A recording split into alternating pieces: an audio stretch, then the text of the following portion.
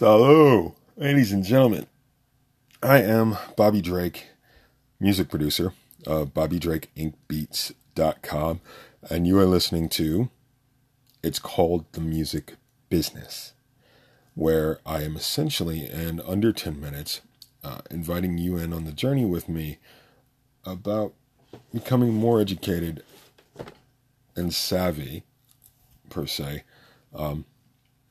in this music business.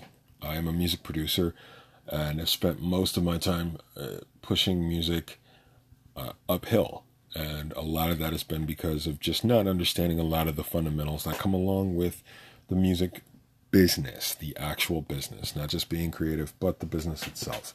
And so right now we're reading the book, This Business of Songwriting, revised 2nd edition by Jason Bloom.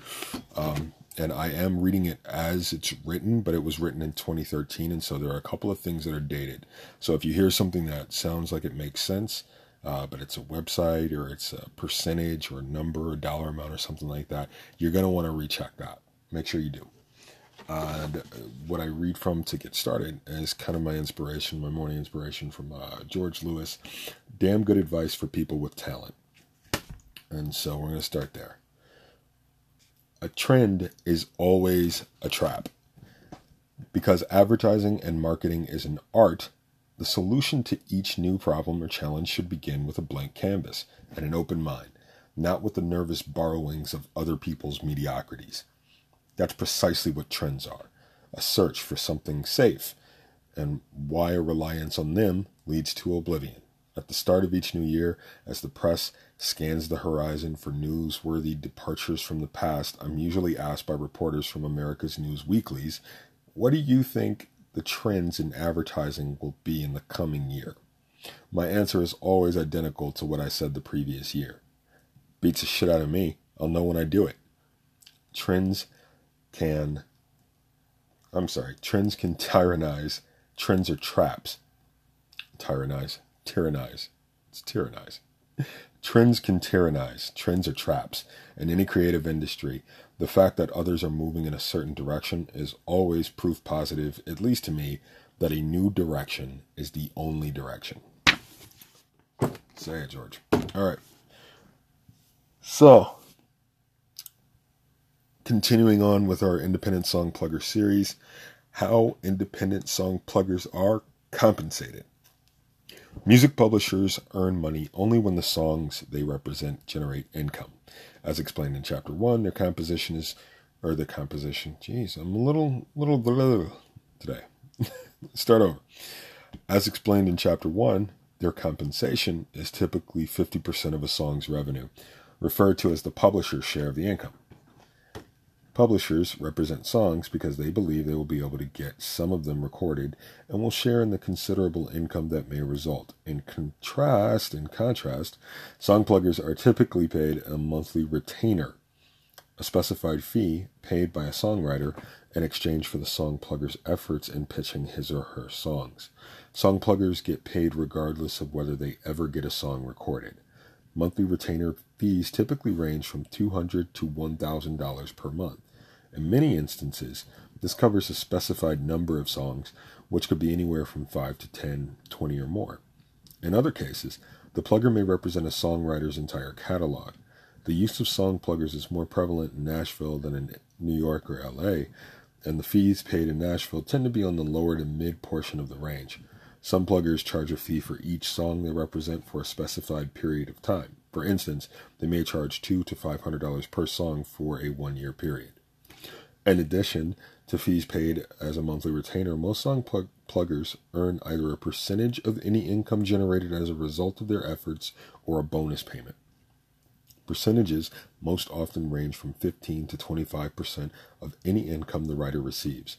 In the event that a writer is acting as his or her own publisher, it's crucial to specify whether this percentage is limited to the writer's portion or includes the publisher's share, which effectively doubles the payment due. In rare instances, in lieu of a percentage of the writer's income or a bonus payment, a song plugger representing an unpublished writer may request a share of ownership of the copyright of any song for which he or she generates income.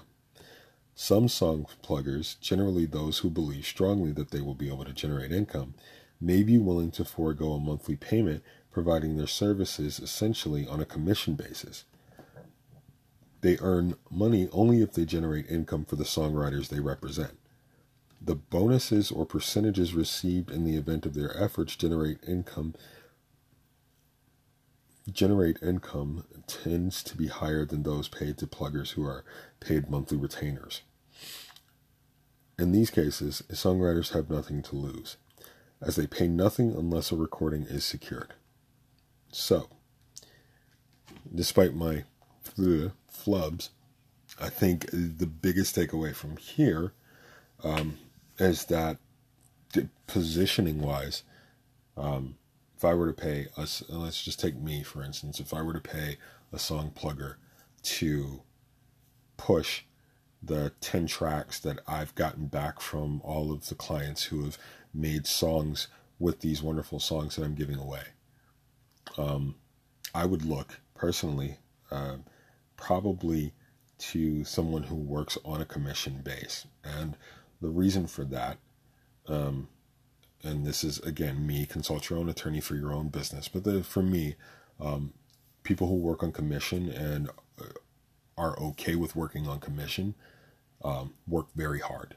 I've been in sales, so I understand that in order to live in sales, you need to be very, very, very thorough and extremely detailed in order to be successful in sales, to do it right, and to really, really please your clients and make a living. Those two things go hand in hand when you're in sales, and you're good. So I would go that route. But that is the end of this segment, and this book actually teases, just to tease you guys, the independent song plugger agreement. It literally goes into a contract dated January 1st, 2013, with everything from bonus schedules, initial recording bonus, mechanical bonus breakdown, performance bonus breakdowns, total performance rate of single peaks between 5 and 10, 11 to 20, 21 to 30, 31 to 40, or 4 to 1. Like, it's pretty thorough in terms of these things, and I do believe that most of these numbers, if not this, have probably, it's my assumption, they've probably kind of dipped a little, because even though the business is doing really, really well in terms of the transition to everybody getting that we're on the streaming now, I don't know how that tiers out for people getting paid on the back end, right? So again, consult an attorney. With that much said, I'll see you guys tonight at 7 p.m. Join in Facebook Live, Bobby Drake Inc. Beats.